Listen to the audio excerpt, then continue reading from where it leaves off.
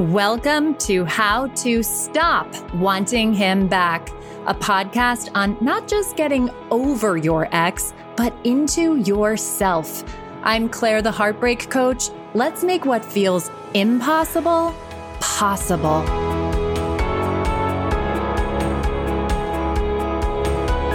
Hi, loves. Welcome to episode 7, Forgiveness Without an Apology.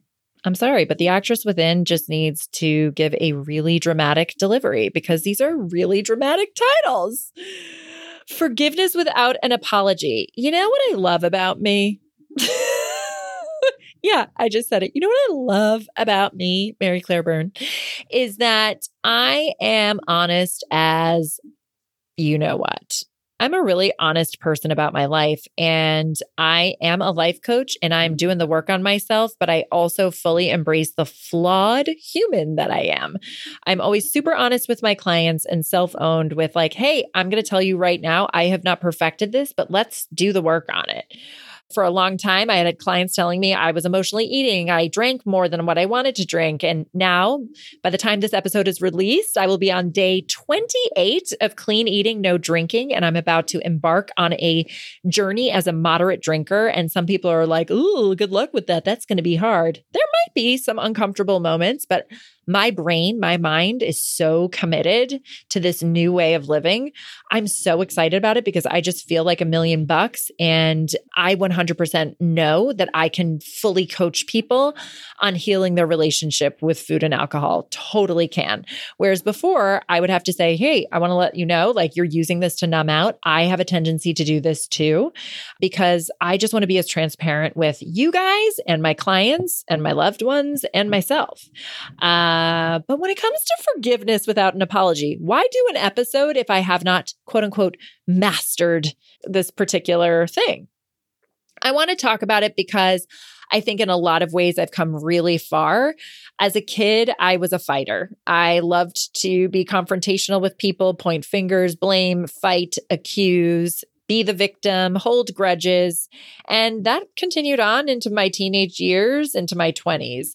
I had a lot of friends, but I definitely was dramatic and picked dramatic fights. And I have done a lot of work on that. I don't fight with friends anymore. Have friendships fizzled? Absolutely. People grow apart. I don't feel like someone needs to apologize to me at this point in time, whether they have or they haven't. I think for the most part, well, that's actually not true. And that's what we're going to get to. Have I apologized to everyone for my shortcomings towards them?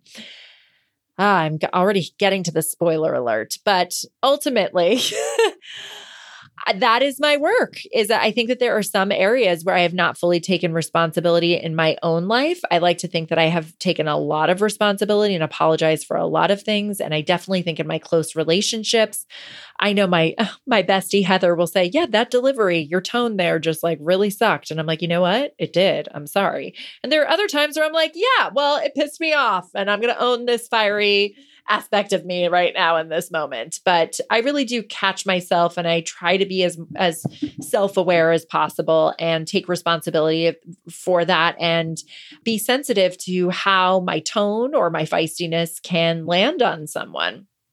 So forgiving people without an apology has definitely been a journey for me, but for, I can say everyone in my life, I feel pretty clear and at peace, whether they're in it currently or not. Except for one person. Guess who? Revert back to episode 5, my heartbreak story. Now, I want to be clear here. I'm by no means sitting here 8 years later, waking up every day thinking about this person and going, he still hasn't apologized. It's not like that, but because I just started this podcast and that whole experience has inspired me to do what I do, which is being a heartbreak coach, he's been a main topic of conversation in these episodes and will continue to be because I want to share my personal experience and how I moved through it and what not to do for you guys, right? And here I am 8 years later, recently in the last 2 years, discovering that his antics have continued because I'm now privy to information where his lies continue, his smear campaigning continues, and it is greatly affecting the life of someone who I know and care about. So that's the struggle for me. That's where the struggle for forgiving without an apology or forgiving someone who's continuing the antics. But you guys, revert back to episode 1. My lack of forgiveness is a choice. So many times I have clients coming to me being like, can you believe he said that? Can you believe he did that? No, but Claire, really, he totally cheated and lied and then like denied it and then called me crazy to my best friend. And he made up this lie about me. And yeah, hell no, I'm not in a place to forgive, right? And I'm sure some of you listening would be like, Claire, I wouldn't forgive either. Or Claire, I heard your heartbreak story. I wouldn't forgive either. I can honestly say forgiveness without an apology towards me for that time, I have done a lot of work on. And forgiveness is not about condoning the behavior, you guys. This is not saying it's totally okay what you did. It's totally okay that you lied and cheated and then psychologically and emotionally abused me and gaslit me and manipulated me and then lied about me to all these people. I'm not saying that. I'm just saying that there was a greater lesson for me and I leaned into the lesson and am now doing what I do because of that experience. And I truly thank him for that. This is not something where I'm knocking on his door to be like, thank you so much. Love, hugs, and kisses. But really, I do from afar thank him. Hell, who knows if he's listening? I thank you, dude. Because I am living a great life because of that experience. And I grew an F ton because of that experience. I think the struggle is just what is continuing to occur. And I would just hope, knowing what I know about his life now, that where he's at, he wouldn't need to continue to tear down someone else with lies when there's just so much evidence and proof that his lies are lies. So that is the struggle for me. But here's what I want to say and really hit home on. I am struggling because I choose to struggle. And I want to talk about this because I think this is something that I could continue to work on. And I have done so much shadow work, which my friend Bridget Fonger talks about in her book, Superhero of Love. And I've done so much thought work with Byron Katie. Shadow work is something that Debbie Ford, who wrote The Dark Side of the Light Chasers, I'll put that in the show notes along with Bridget's book, where you really need to do the work to uncover the judgment that you have against the other person and own that you might be the liar too. You might be the cheater too, which I really struggled with at the time. And I talk about that in the first episode when Byron Katie's Loving What Is was presented to me. Also, I'll put that in the show notes, where I was really struggling to own my part and really explore how I too was a cheater in that relationship. Even if I didn't go astray and sleep with someone else, I was cheating on myself because I wasn't living a life that I wanted to live with this struggling artist. And he called me out on that and said, you talk about this life and I want this life with you, but I'm never going to have that life with you until I make it. And I don't know how long that's going to be. And I don't think you're really okay with that. And I'd be like, I'm okay with it. I'm okay with it. I totally was not okay with it. But revert back to episode 6, reckless infatuation. I was so recklessly in love with him. I told you guys, I saw underwear that wasn't mine, multiple pairs. He got a dog with another woman that he totally denied. And now it's totally true. And there's proof out there that he totally did. And he, what else did he do? I found disgusting emails with another woman during our time together. And I stayed because I was so desperate to have that love that he gave me that made me think that I was the sun, the moon, and the stars because of what he thought of me. And it's so freaking awesome and freeing, guys, because I think I'm the sun, the moon, and the stars without any dude in my life. It's amazing. And if you think that that's cocky or you're uncomfortable with that, I would love for you to do thought work on that. What makes you uncomfortable hearing me say, I'm the sun, the moon, and the stars? I think I'm the sun, the moon, and the stars. And I say this because I was so sick of not loving myself by the time I hit my early 30s and attracting men to show me how much I didn't love myself. So I was so committed to this work. And I recently talked to someone who said, yeah, no, I would rather just give love to other people. I don't want to give love to myself. And I'm just like, I'm so sorry. Because the one person that I 100% am going to be with for the rest of my life, no matter what, is myself. So I will always come first, and I will always have to fill my cup before I can fill my loved one's cup, my significant other's cup, or my client's cup. If my cup isn't full, I can't fill someone else's.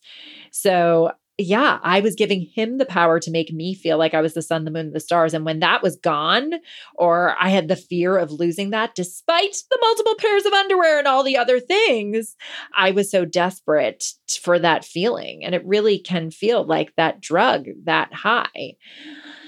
So who is someone in your life that you are not forgiving? And maybe that person apologized. Maybe that person had an affair and he or she is fighting for the relationship to work and you just can't get past it. Know that it is not the affair that is causing you to feel that way. Know that it is not the other person that is causing you to feel that way. It is your thoughts. Do you want to fight for that relationship? Do you want to cultivate just inner peace, whether that person stays or goes? That is your work.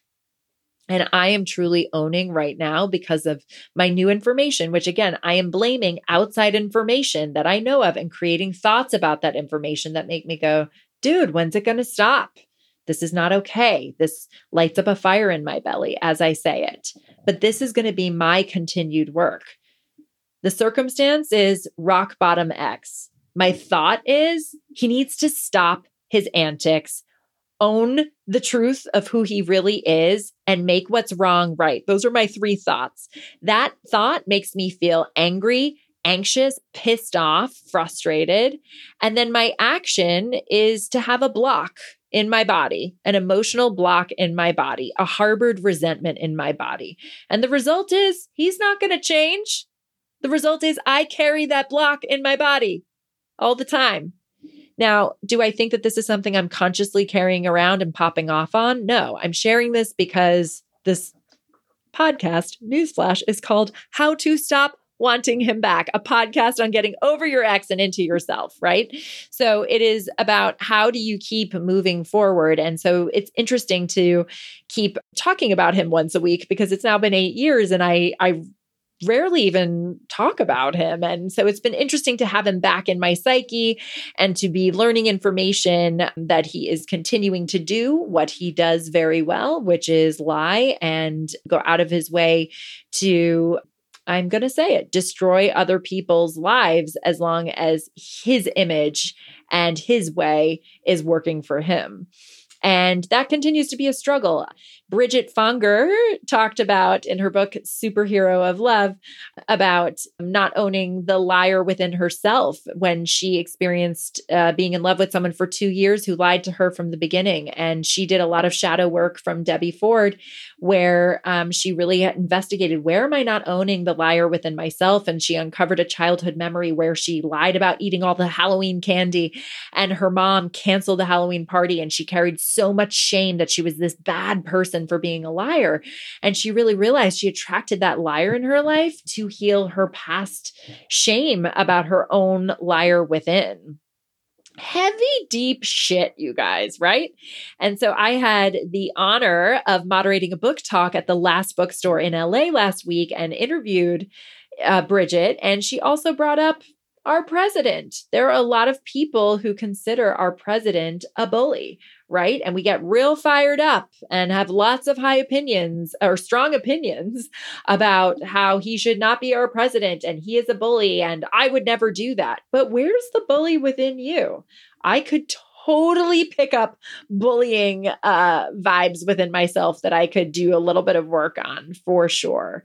So if you are struggling to forgive, whether you have the apology or you don't have the apology, know that it is your choice. And if you are really ready to shift out of it, I can honestly say I'm owning that I am not in a space of forgiveness for what is continuing to be done by my rock bottom ex to someone else. I'm owning that and I'm going to sit with that, but I am never saying it's because of him. It's because of my mind. And so if you're struggling because you want to forgive someone, you want to give someone a second chance, you want to move through that, you get to do that with this work. If you want to, I'm owning, I don't want to right now. I'm not saying it's because of him that I can't. That's giving the power, right? And I'm just going to be with that and I'm going to own that. And when I move through that, I'm going to do another podcast episode on that where I can truly be in the same room as that person. I can't get into too much detail, but for the first time in 8 years, I was in the same room as him last year. And I had a major trauma response in my body afterwards. And people said to me, "Are you sure you're ready to be in the same room as him?" And I was like, "Guys, are you kidding me? It's been 8 years. It's totally fine." And my body went into major trauma response. And I was hysterical when I left being in the same room as him. And I was so surprised by that because trauma is real. And even though I've done a lot of work in therapy and a lot of thought work and all of that, it can creep up in sneaky ways. And that was something that I was not prepared for. I don't blame him being in the same room as me for that trauma response. It was my thoughts about seeing him again that created that trauma response. And if I was to be in the same room as him again, I would have done a lot more preparation with my mind. I just didn't think it was going to be an issue. I'm not afraid to be in the same room as him again. I'm not afraid to have a trauma response in my body because I am all about leaning into every single emotion that my body is capable of feeling. So not easy work, you guys, not linear work, not simple 1 + 1 = 2 work, but I know it's totally possible for me to be in full forgiveness of that person. And I will continue to do that work. And I highly encourage you to do that work for yourself. This is not condoning behavior. This is not justifying any behavior. This is freeing yourself up so that you're not carrying that shit. I firmly believe, and science has absolutely proven, that when we carry emotional trauma or old resentments or painful stories, believe a story where we're not loving on ourselves, that manifests into disease for sure. So this work is life-changing, life-saving, so well worth it. I am not perfect at it, but I love being a work in progress. I love being super honest and vulnerable with you guys. I'm not going to lie. There's the perfectionist life coach in me that wants to say, "I've done this. I've mastered this. This is how you do it, you guys." And I haven't in this particular situation, but I can say I have in every other situation. And it's making me think of, have I really forgiven that other person?